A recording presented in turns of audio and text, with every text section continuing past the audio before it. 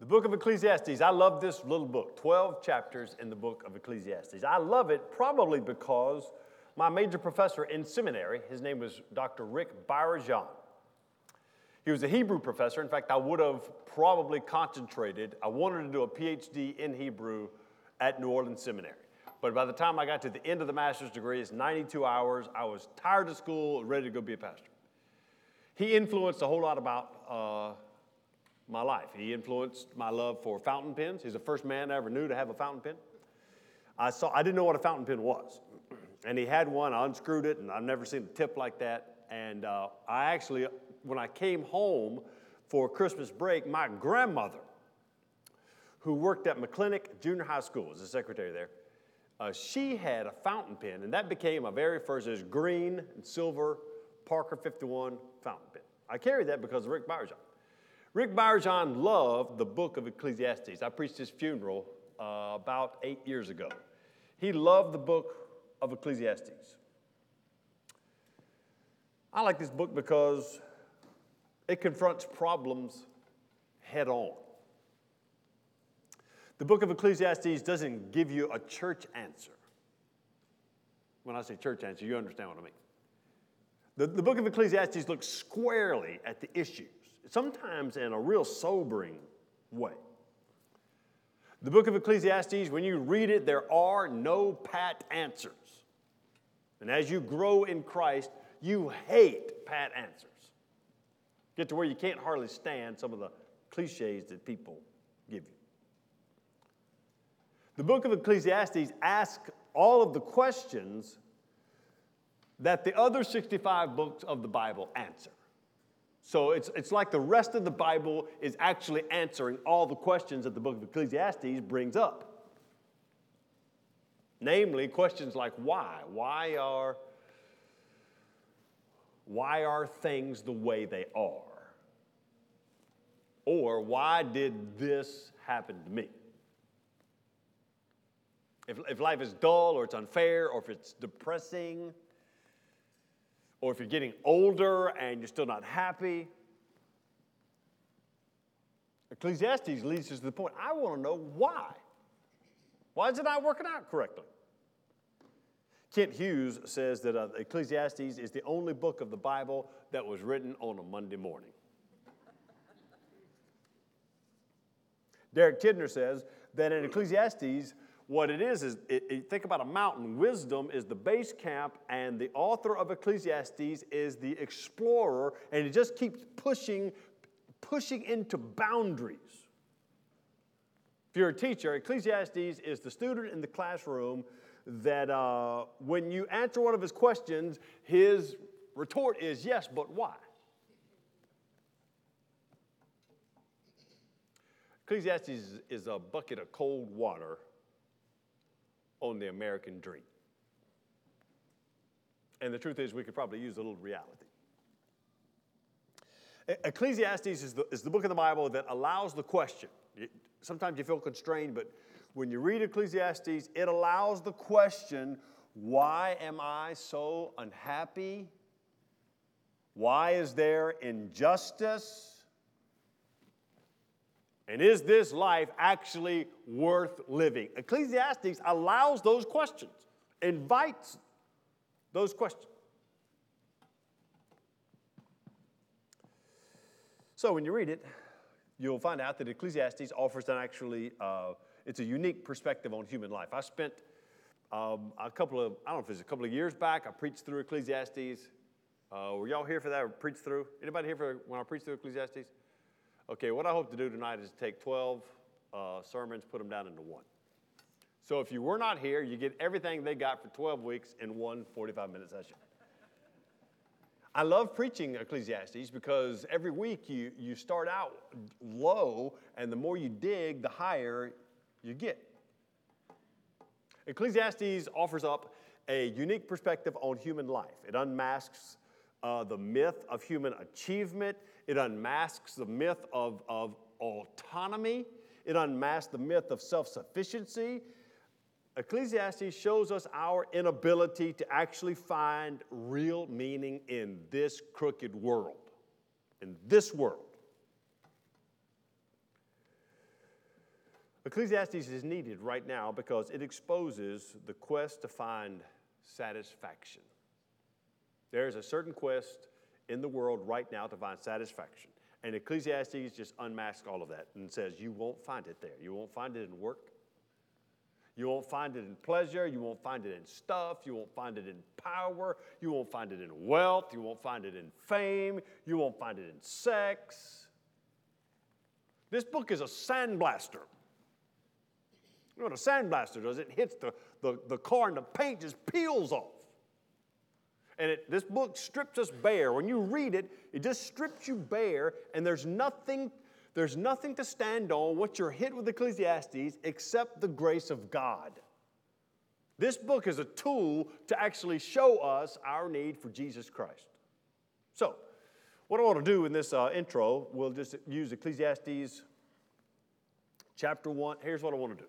I'm going to spend a lot of time on chapter 1, verses 1 and 2, because that's the intro. Let's talk about that. It gives you really what Ecclesiastes is about. And then near the end of our time together, I want to go through the entire book and pull out a passage from each chapter and make several points. So let's see if that works. This book, the broad theme for Ecclesiastes is, don't build your life on lies, build your life on Christ. If you want to know what Ecclesiastes is about, what is its use, don't build your life on lies, build your life on Christ. So, we got this introduction, give some meaning to some words before we get started, and then near the end, we'll turn it into a little bit of a study. Let's talk about the title. What is the title of the book? The title Ecclesiastes. Ecclesiastes comes from the first verse, the words of the preacher. You see that little phrase, the first verse? The words of the preacher. The Hebrew word preacher is koheleth. So you hear that if you're in a Hebrew class, it's called koheleth. In Latin, it is the one who calls an assembly, the ecclesia. So the Greek translation will be ecclesia. It's when we talk about church or ecclesiastical things, is the assembly. We assemble together. This is nothing more than the preacher calling for an assembly. Come and listen. So the preacher is introduced in verse 1. That's where the name Ecclesiastes comes from. Who is the author of Ecclesiastes? Well, there is some debate among scholars, even among conservative scholars. There is some debate on this. Historically, Jews and Christians alike, for most of our history, Jews and Christians alike have attributed this book to Solomon, mostly because his name is in it.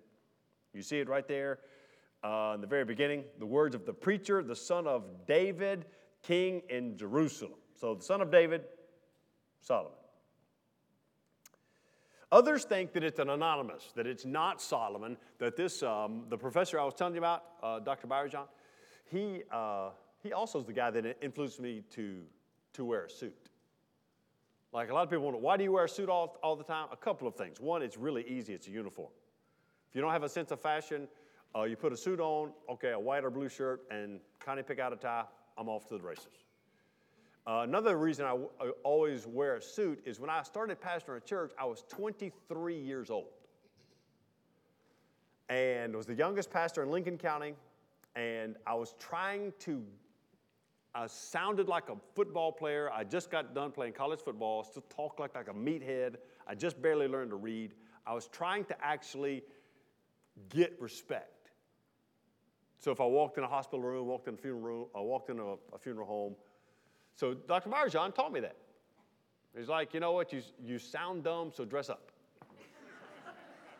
This is back when you could talk to students like that. I was like, yes, sir, that sounds good, right. I showed up one time to hear him read a paper at Evangelical Theological Society. I had a brand new suit, double-breasted suit, and I had a button-down shirt on. And he said, I thought he would be appreciative that I came to to hear him read. I had to drive 2.5 hours to do it. And his first words to me were, hey, don't ever wear a button down with a double-breasted suit.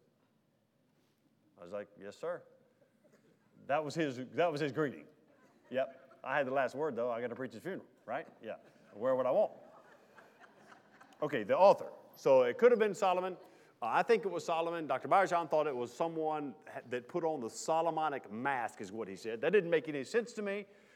The easiest and the plainest reading, like when you read it, the easiest, and that's one of the rules of interpretation, is what is the easiest reading? What is the plainest sense of the text?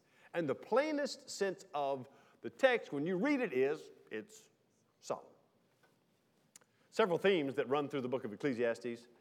The major theme is right there in verse 2, and it's also restated at the end of the book in chapter 12, verse 8. And the theme is this: vanity of vanities. See the repetition? Vanity of vanities, says the preacher. Vanity of vanities, all is vanity. That is the actual theme of the entire book. Vanity of vanities, says the preacher. Vanity of vanities, all is vanity. Everything is vanity. Okay, so if that's the theme, then you got to ask the question, what does he mean by the word vanity? If you're going to get the theme, then we've got to have the word. So what's it mean? That word vanity comes from a Hebrew word. If you like this sort of thing, the Hebrew word is havil, Havil. If you like to know, Havil, havil is the word. And that word is shown, it's 38 times in this book. And it has multiple meanings. It's like in the English language, we have words that really have usages and not necessarily meanings. The same is true in Hebrew. It has multiple usages. Sometimes it means a vapor, sometimes a mist, sometimes a smoke, sometimes something that is unsolvable. It's a puff of wind. You go to the eye doctor and sit you down in the chair and make you look. Is this better? Is this better? Is this better? And it's very confusing. But one of the things they do is, I think it's a glaucoma test, is they put your face right up to a little hose that is going to blow a puff of wind in your eye. You know what I'm talking about? That's vanity. It's there, and it's gone. It's real, but you can't grasp it. When it finally does get cold enough, you walk outside and you see your breath, you see it, it's real, but you can't grasp it. It's not there, but for a moment, it's the word vanity. You breathe on a cold day, vanity. It's nothing, the idea is that there's, the preacher saying, it's not something you can get your hands on. It's not that you're saying it's not real, it's strange whisper on the wind. It's an enigma. So, where is the gospel in this book? The gospel. Because if you read it, you don't see it at the very beginning. How does a Christian, okay, let's just assume here we are, believers in Jesus Christ, been redeemed by Christ, filled with the Holy Spirit. How do we approach the book of Ecclesiastes? Because there's no book in the Bible that is quite like Ecclesiastes. There's no writer quite like the preacher. And really, it can feel, when you read it at first blush, it can feel pessimistic. You're a skeptic. Anybody here a pessimist? Anybody raise your hand if you're a pessimist? Anybody here an optimist? All of you are optimists? My dad's a pessimist. Pessimist, he would say he's a realist. But if you're having a parade, he can bring a rain cloud into your parade. Find a way to do it. And it's a little bit what Ecclesiastes. It's what he's like. If you think it's going well, the preacher shows up and says, no, it's vanity of vanities. Everything you're building your life on, vanity. But I think that's not a fair reading of this book. You have to look. You'll find him, though. God is here, you see. God is here in this book. He's introduced as creator. He is introduced as the one who is sovereign. He's inscrutable. He's wise. God in the book of Ecclesiastes is to be feared. He is to be worshiped. Here's what Ecclesiastes does. The book of Ecclesiastes exposes the gap between God who is holy and man who is a sinner. And as Christians, we read it, and that book tells us this gap can only be filled by the life, death, and resurrection of Jesus. Okay, that gets us to the first two verses. And what I'd like to do in the time as we go through the first two verses is to squeeze these two verses for some truths that you can take away. So I'm going to give you 8 here and then maybe 13 on the back end. I got a whole lot to say. Do y'all have notes? Do y'all see it already? So it's already been telegraphed. You have it. I always forget you have notes. Like I think I'm giving you like a surprise. I got something you're already looking at.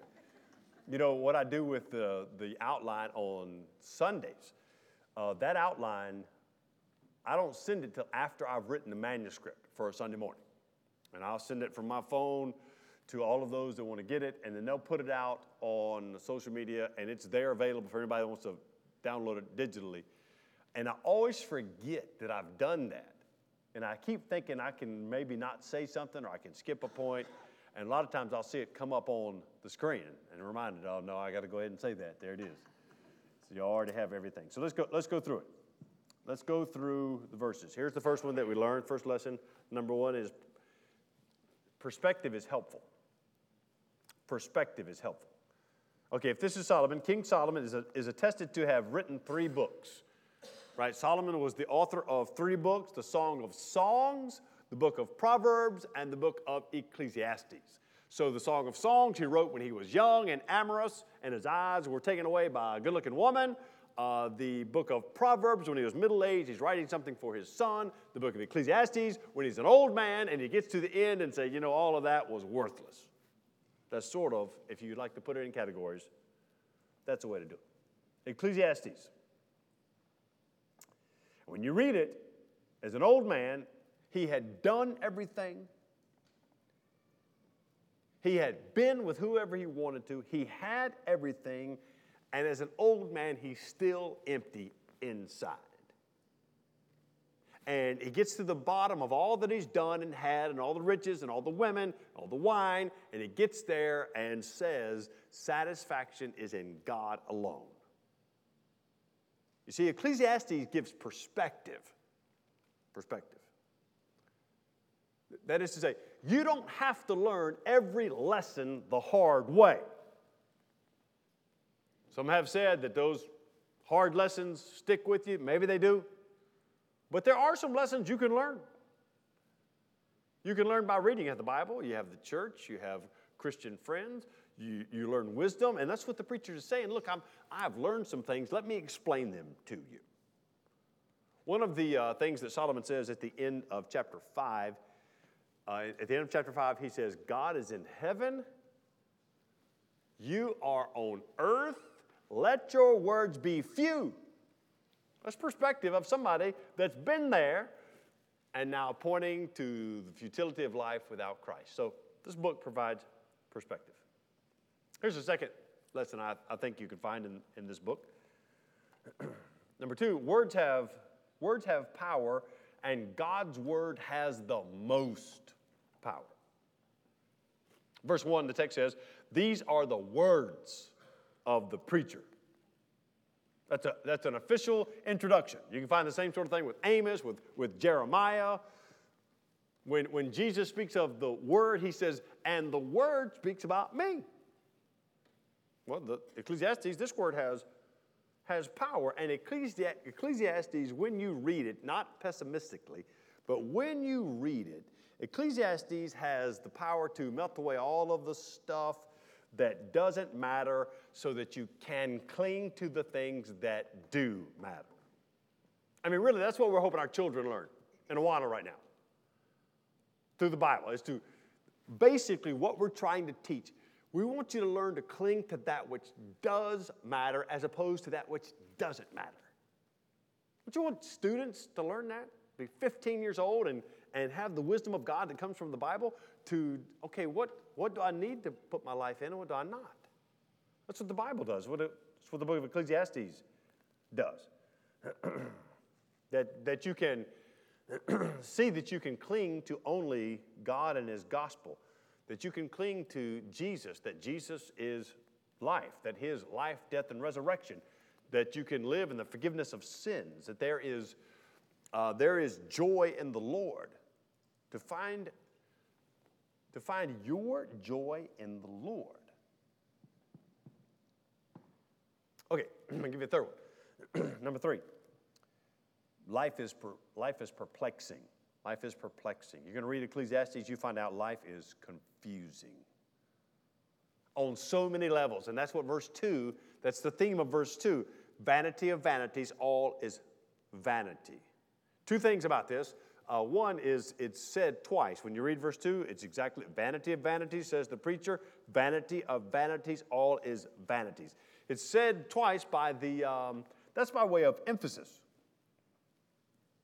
When you say something is by way of emphasis, you are saying to the highest degree.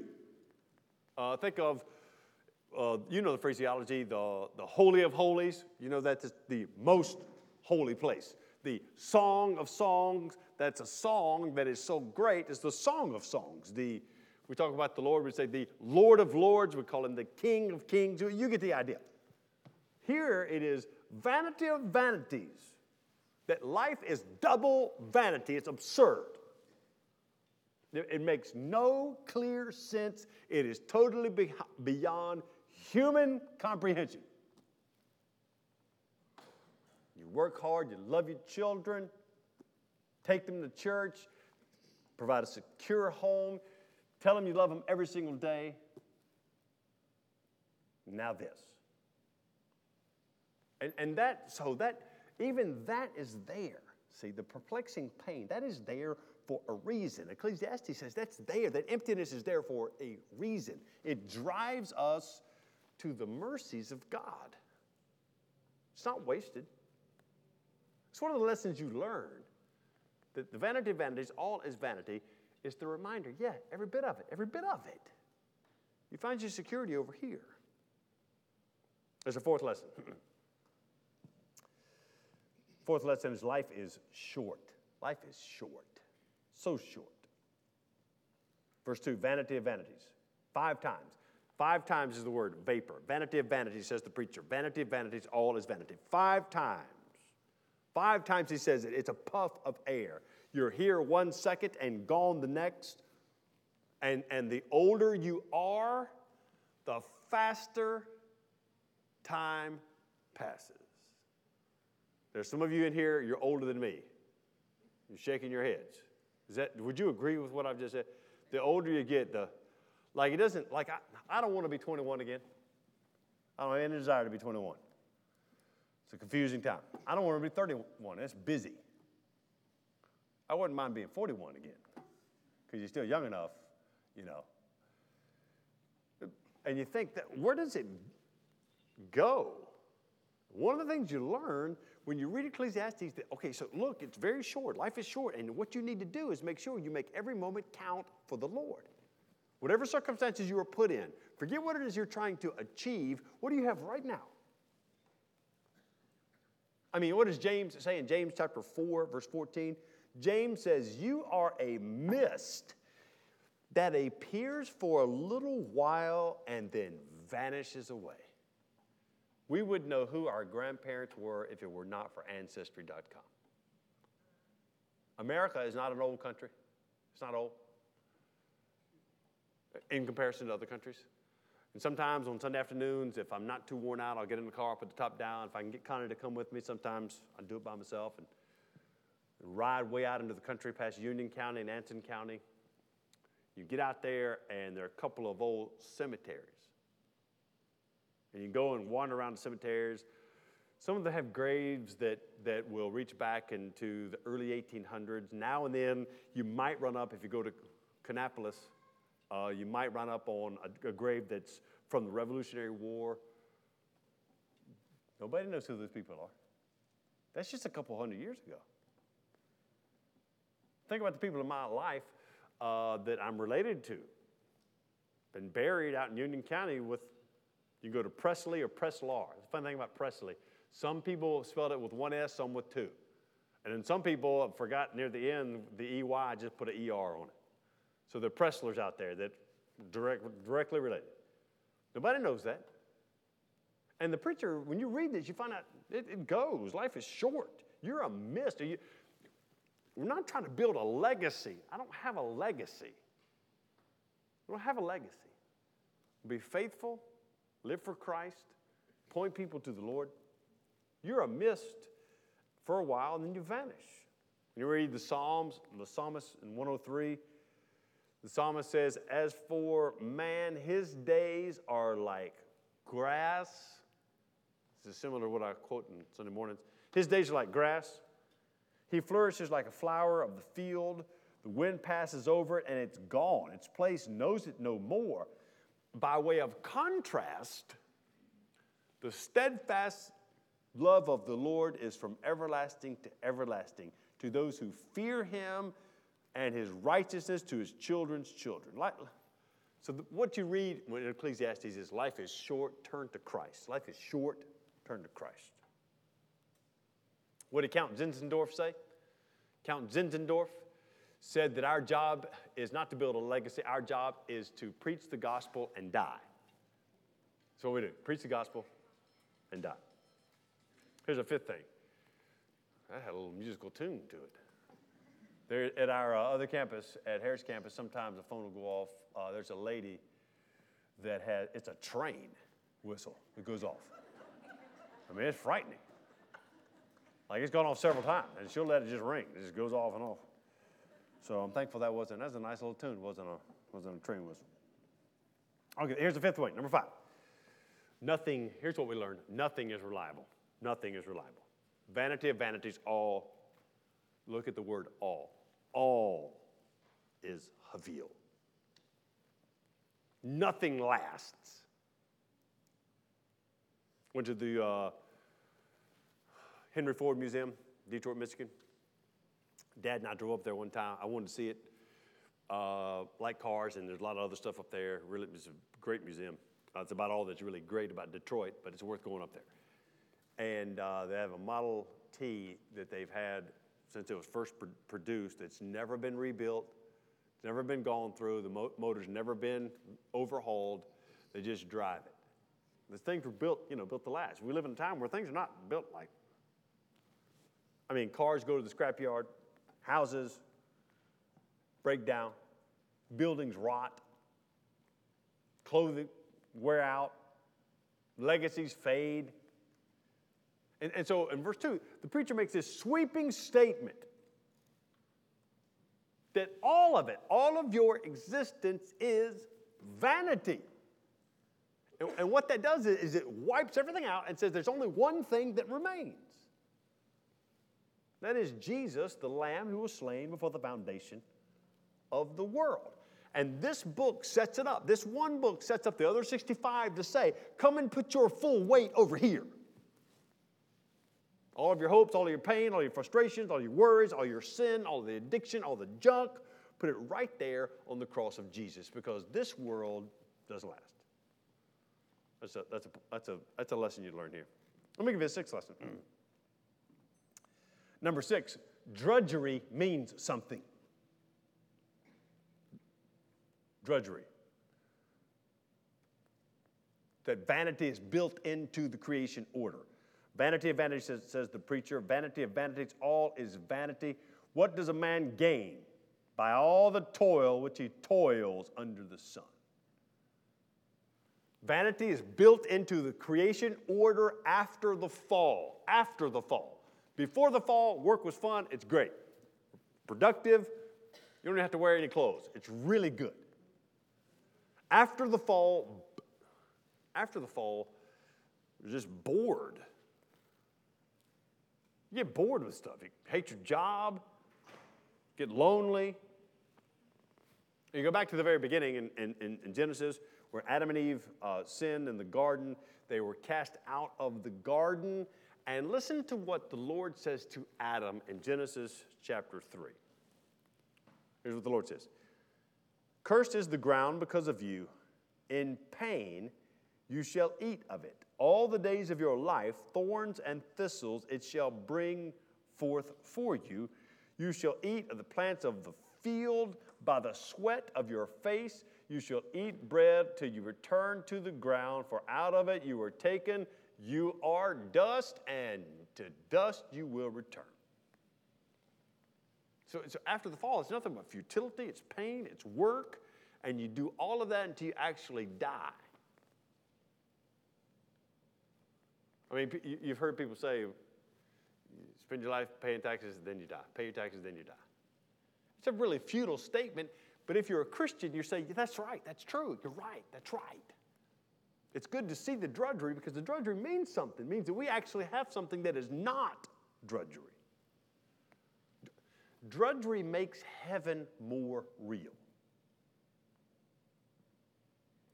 We try to get heaven on earth. People want to live forever and cryogenics and make your home so wonderful you never want to leave it. What drudgery does, man, when you're in the middle of it, it's breaking down, just think, this makes heaven that much more real. That's the sixth thing. Let me give you the seventh one. Number 7. You are more fragile than you think. Vanity. The next time you're out in the cold, if it ever does get cold here, next time you're out in the cold, when you take a breath, breathe out, count the seconds of how long you can actually see your breath. That's how long. That's your life right there. That's your life in relation to eternity. Or, I mean, honestly, like right now I got this thing going on. Connie and I went to the beach, and there developed some cold, I don't know, the cold stuff went away, I don't have any fever or anything. It's just stuck with me. I make a living out of talking. So I got all this junk in my nose and down in my throat, and you're just more fragile than you think. Infection, a car wreck, doctor not paying attention, give the wrong medicine. Connie's Aunt Cher today had surgery for malignancy. It's an unseen malignancy. And every bit of that, so all of that, left unchecked is depressing, but that is used by God to point us to the grace of God. So that as sinners, we would see that life is transient, so we love God. And understand grace, that God would love dust, that he would love a vapor, that he would love you. That's the joy of God's love given to us in Christ. Let me give you an eighth one. Then I'm going to go through the book real quick. What time do we get out? 7:25 or 30? 7:15 is Rick, and 7:35 if it's Kyler's. How does Blake? What does Blake land? Do y'all remember? He's early too?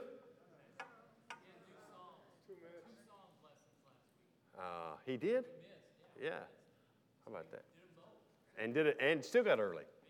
Yeah, okay, well, how about that? Yep. Okay, number 8.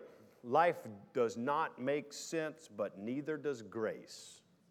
So look, life doesn't make sense. It's true. Don't get down about that. Grace doesn't make sense. The Christian gospel says it doesn't make sense that God loves you. Doesn't make sense. We've talked about the word vanity a whole lot, Havil. But you know, the first time that word shows up, the first time the word vanity shows up is back in Genesis chapter 4. It's the name Abel. It's the exact, when you read it in Hebrew, it's the exact same consonants. Havil, Abel. It's the same. And his name, think about Abel. He never speaks. You never, go read it. He never says a word. His brother kills him, and Abel's blood calls for vengeance. Now you draw a straight line from Abel's blood that calls for vengeance to the blood of Jesus at Calvary. And Jesus' blood does not call for vengeance. Jesus' blood calls for grace and mercy to all who will believe.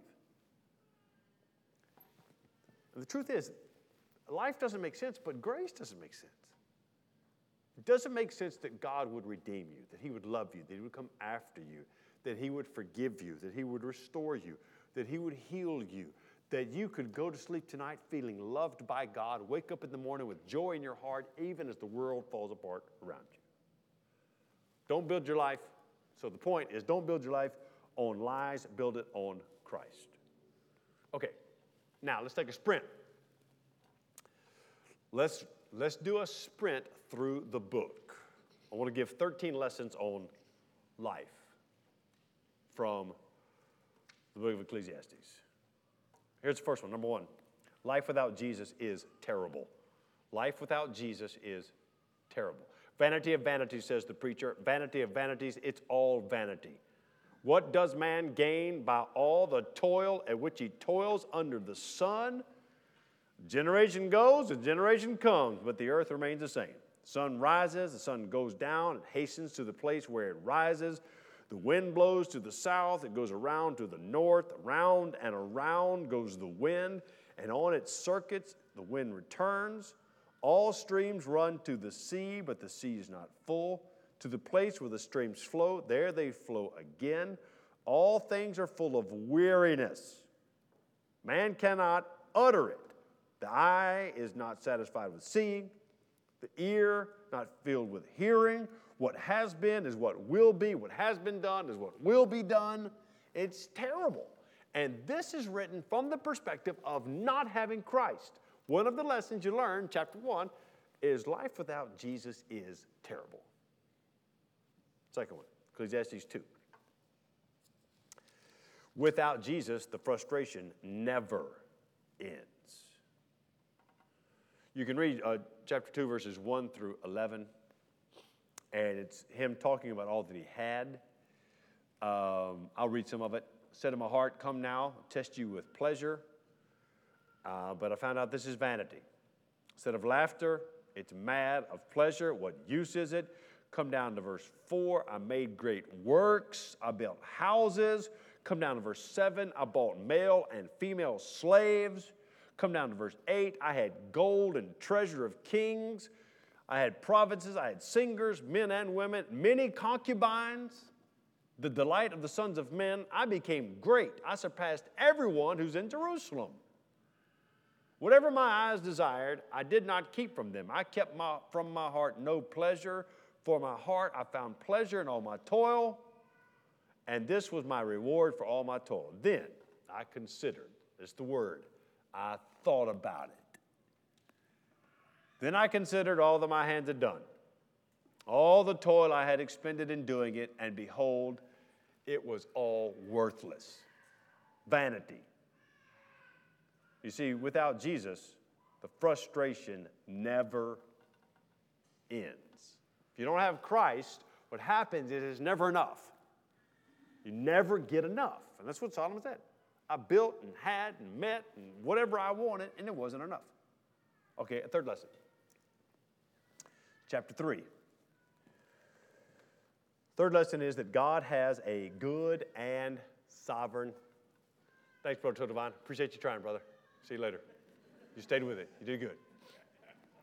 It's much better than a train whistle, I promise. You did good. We'll take a baby crying anytime. We appreciate that. Good father right there. Okay, number 3. God has a good and sovereign plan. So you remember the birds, their song? Every season there's a turn, turn, turn. You know, right here. This is where it comes from. Okay, so that's probably the one-hit wonder that they had. They got it from Ecclesiastes chapter 3. But what they didn't know, if you read it, what you find out is that everything that happens, God is doing that. Right? That's what chapter 3, verses 1 through 15. There's a time to be born. There's a time to die. There's a time to plant. There's a time to take up what is planted. You come over to verse 9. After all of the time for everything. What gain has the worker from his toil?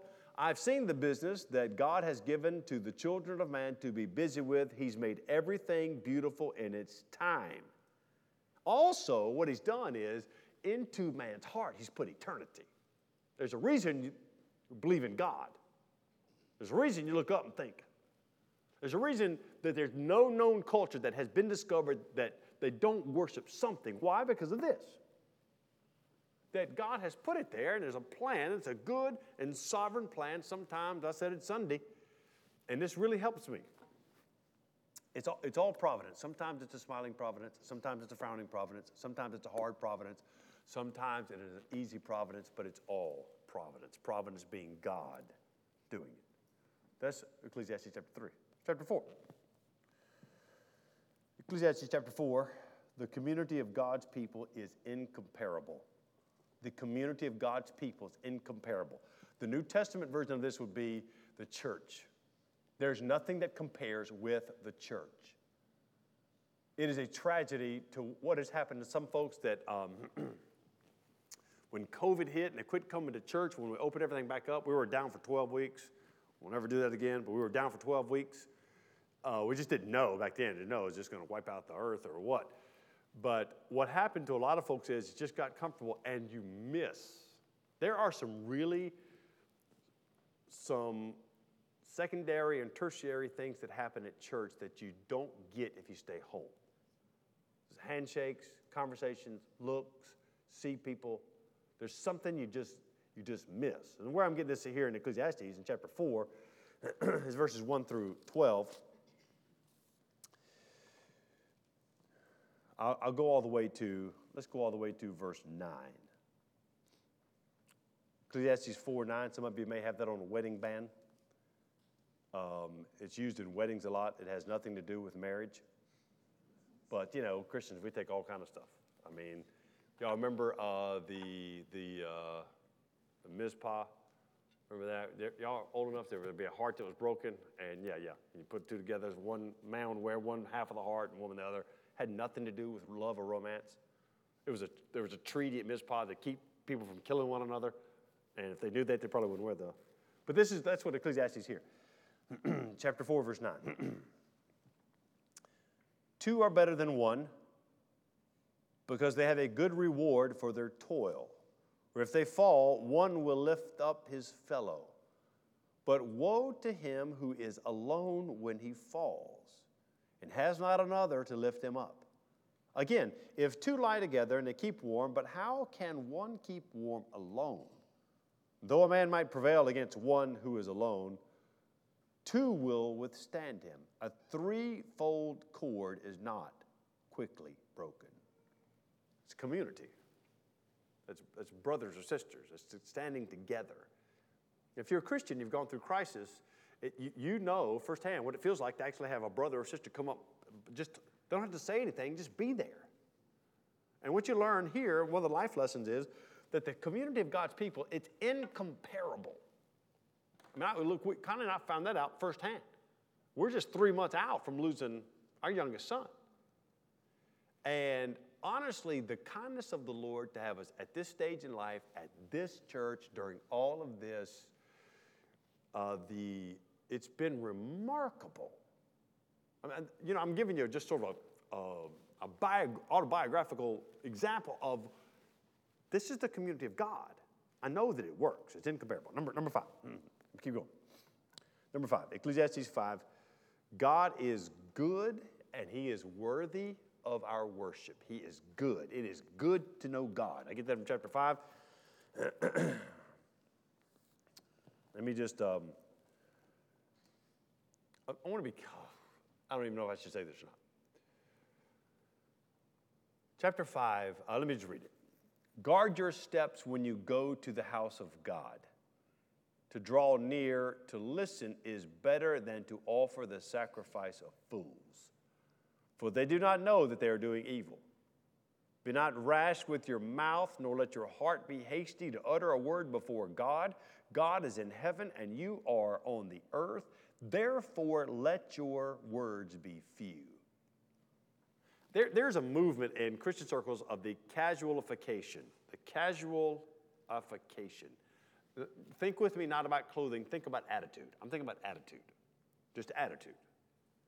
The attitude and approach to worship. And I love this passage here because Ecclesiastes chapter 5, verses 1 all the way down to 7 reminds us God is good, but he is also holy. It's a holy goodness. So that our attitudes are right when it comes to corporate worship. It's good to think of God as in heaven. I'm here on earth. I need to be careful. Something by way of a lesson. Number 6, here's the 6th lesson. Chapter 6, the 6th lesson is that a discontented soul will never be satisfied. If you can't get satisfied in your soul, you will never be satisfied. If your soul is not satisfied, it's not going to happen. Chapter 6. There is an evil that I have seen under the sun, and it lies heavy on mankind. A man to whom God gives wealth and possessions and honor so that he lacks nothing, all that he desires, and yet God does not give him the power to enjoy them, but a stranger enjoys them. This is vanity. It's a grievous evil. Come down to verse 7. All the toil of man is for his mouth, yet his appetite is not satisfied. What advantage has the wise man over the fool? What does the poor man have who knows how to conduct himself before the living? Better is the sight of the eyes than the wandering of the appetite. This is also vanity. It is a striving after the wind. And chapter 6 is filled with this discontentedness. And if you can't get your soul satisfied in Christ, you stay dissatisfied with life. The converse is also true. When you are satisfied in Christ, when Christ is your all, when Christ is Lord, when He is the joy of your life, when the joy of the Lord is your strength, then you're able to curb that. Seventh lesson. Ecclesiastes 7, number 7. Your life is safe in the hands of God. Your life is safe. From verse 13 down to verse 18. Safe in the hand. I'll just read a little bit of it. Consider the work of God, who can make straight what He has made crooked. In the day of prosperity, be joyful. In the day of adversity, consider. Here's what you consider. God has made the one as well as the other, so that man may not find out anything that will be after him. In my vain life, I have seen everything. There's a righteous man who perishes in his righteousness. There's a wicked man who prolongs his life in evil doing. Be not overly righteous. Do not make yourself too wise. Why should you destroy yourself? Be not overly wicked. Neither be a fool. Why should you die before your time? It is good that you take hold of this, and from that withhold not your hand. For the one who fears God will come out from both of them. To fear God. When you read that in chapter 7, you find out that your life, regardless of what's going on, is safe in the hands of God. It's a great reminder. Chapter 7 is a beautiful reminder that regardless of what's happening, it's where your life is. I mean, think about God has brought you here. Think about what you've been through. Think about what it took to get you here today. Think about the last 10 years, the last 5 years. And here you are. Eighth thing. Number 8. Fear God and forget fairness. I think that was the title of a sermon. Fear God and forget fairness. Let me show you where I get that. Life is genuinely, you know this, but it's good to hear it. It's not fair. Quit trying to get the fairness. Here comes a guy at a funeral. Here's the picture. I saw the wicked buried. They used to go in and out of the holy place. They were praised in the city where they had done such things. This is vanity. Because the sentence against an evil deed is not executed speedily, the heart of the children of man is fully set to do evil. Though a sinner does evil 100 times and prolongs his life, yet I know that it will be well with those who fear God, because they fear before Him. But it will not be well with the wicked, neither shall he prolong his days like a shadow, because he does not fear God. And the idea is you quit thinking about who has what and fear God. Forget the fairness. Seek your joy in the Lord. Find contentment in the small things. Have deep gratitude in God's goodness for you and grace to you.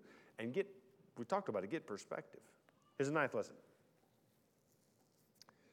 Number 9, this life is all that you have, so make it count. Sounds like a graduation speech. This life is all you have, so make it count. This is what he says in chapter 9, verse 7. Go and eat your bread with joy. Drink your wine. Solomon was not a Baptist. Drink your wine with a merry heart, for God has already approved what you do. Let your garments be white. Let not oil be lacking on your head. Enjoy life with the wife from whom you love all the days of your vain life that He's given you under the sun, because that's your portion in life. And in your toil, that which you toil under the sun. Whatever your hand finds to do, Do it with all of your might, for there is no work or thought or knowledge or wisdom in Sheol, which is the grave, and that is where you're going. That's not very uplifting, is it? You read that, it's a good reminder. This is what you have. When I was thinking about coming here to pastor and follow Joe Brown, it was a transition. It's real scary. When you're talking about a co-pastor, the general rule when it comes to coming to a church, if they say don't go. That's the general rule. And I remember having a conversation with an older pastor, and he said to me, Clint, you got one silver bullet. It's your life. You need to shoot it. That helped me. That tipped me right over the edge. That's Ecclesiastes talking right there. That this life is all that you have. So if there's a conversation that you need to have it. If there's a phone call that needs to go on, do it. If there's something you've been hesitating or putting off, this is all you have. That's from Ecclesiastes. Let me give a 10th one. Number 10, the world needs serious-minded believers. Right now, more than ever, the world needs. We are living in a devolving world and country, and it needs serious-minded believers. So what I mean is, if you read chapter 10, there is a serious-mindedness to chapter 10. Dead flies make the perfumer's ointment give off a stench, so a little folly outweighs wisdom and honor. A wise man's heart inclines him to the right. This guy was a Republican. A wise man's heart reclines him to the right, but a fool's heart to the left. Then when the fool walks on the road, he lacks sense, and he says to everyone, he's a fool. If the anger of the ruler rises against you, do not leave your place for calmness will lay great offenses to rest. So a couple of things. The flies in the ointment, we don't take sin seriously enough. Inside the church, because we live in such a sinful world, it's easy for us to say, I didn't do that. We don't take our own personal sin seriously enough. We don't take discipleship seriously enough as Christians. I'm just talking about Christians. We don't, take our own lack of biblical knowledge, knowing what the Bible teaches, knowing what doctrines are, knowing how to be close to God. We don't take that seriously enough. We don't take being different seriously enough. There was a movement probably 25 years ago, and it's infected most churches, and that movement was to be as appealing to the world, to do all we can to win people, even if it means compromising some of the things, so that we even look like the world. It affected everything from building structures to music styles to how we dress, everything. And we now have found out it doesn't work. It doesn't work. And we're at a point now where we need to take being different. I'm not saying put on a black hat like an Amish man. What I'm saying is, the truth of the matter is, we are different. I mean, if we believe this book, it has set us so far outside mainstream. Go ahead and get all right with being different. That's the 10th lesson. I'm going to give you a couple more, and I'm going to be done. Number 11. It's in Ecclesiastes 11. In Christ, life is good. Life is good. Verse 7. Verse 7. Light is sweet. It is pleasant for the eyes to see the sun. So if a person lives many years, let him rejoice in them all, but let him remember that the days of darkness will be many. All that comes is vanity. Rejoice, O young man, in your youth. Let your heart cheer you in the days of your youth. Walk in the ways of your heart and the sight of your eyes, but know that for all of those things, God will bring you into judgment. Remove vexation from your heart. Put away pain from your body, for youth and the dawn of life are vanity. It's just a good reminder as you come to the end. In Christ, life is good. There are some hard, terrible things, but basically in Christ, life is good. Chapter 12. It's my favorite chapter. It would be worth you going back and doing a study of chapter 12 alone. If you are an aging person, and you are, if you're living, you're aging, you go and read chapter 12, and this lesson you learn there that every stage of life is a gift from God. Every stage is a gift from God. It was a gift when you were young. It's a gift to be 30. It's a gift in your 40s. It's a gift in your 50s. You read 12 in the aging process. It's a gift in 60s and 70s to see how the body breaks down and how we need Christ. Just read it. From verse 1 to verse 8, every single stage, and I'm trying to tell myself this. Every stage. It's a gift. It's the Lord's giving that. That's the way He designed us. It's written in His book here. I'll end with this one, number 13. When the Bible speaks, God speaks. The Bible speaks. This is what, as those that come from a history, so our history reaches back to the dissenters, that reaches back to the Protestant Reformation, that reaches back to Martin Luther, that reaches all the way back to a building of faith on the Bible. And we actually do believe the way you hear God speak is the Bible. Chapter 12, verses 9 and following. Besides being wise, the preacher also taught the people knowledge, weighing and studying and arranging many proverbs with great care. The preacher sought to find words of delight, and he wrote the words of truth. The preacher sought to find words of delight, he wrote the words of truth. Verse 11, the words of the wise are like goads, like nails firmly fixed are the collected sayings. They are given by one shepherd. So the words are like nails that put you in place. They're given by one shepherd, that is God. My son, beware of anything beyond these. Of the making of many books there is no end. Much study is weariness of the flesh. At the end of the matter, all has been heard. Fear God, keep His commandments, for this is the whole duty of man. For God will bring every deed into judgment with every secret thing, good or evil. You get to the end of it and you realize that when the Bible speaks, God speaks. So why do we keep pressing one another to the Bible? Because that's where you find nourishment. That's where your soul grows. That's where we hear the gospel. That's where our children will flourish. That's where our church is strengthened. That's where we stand in the midst of a wicked culture because we stand on the Bible, God's Word. All right, let me close with a word of prayer, praying for you and thanking God for His Word. Let's pray for our students and for our children as we close. Father in heaven, we pray in the name of Jesus, by your Spirit. You are triune God. We thank you for the Spirit that has indwelled us and the Spirit that has given us your Word. And we pray by the Spirit for our children. We pray that the Word that they have studied tonight and heard would go deep into their lives, that you would draw them close. We thank you for the men and women that are pouring into their lives. We pray that you keep us faithful, to keep this church tied to the gospel and the Bible. We pray that in the days ahead that you would move in our worship services so that not only people coming to Christ, but believers finding deep joy in the wonderful truths of the Scripture. Father, we pray you wake us up tomorrow morning in enough time to spend time with you. Bring us back Sunday ready to be a part of the worshiping body of Christ. It's in Jesus' name we pray. Amen. Thanks, everybody.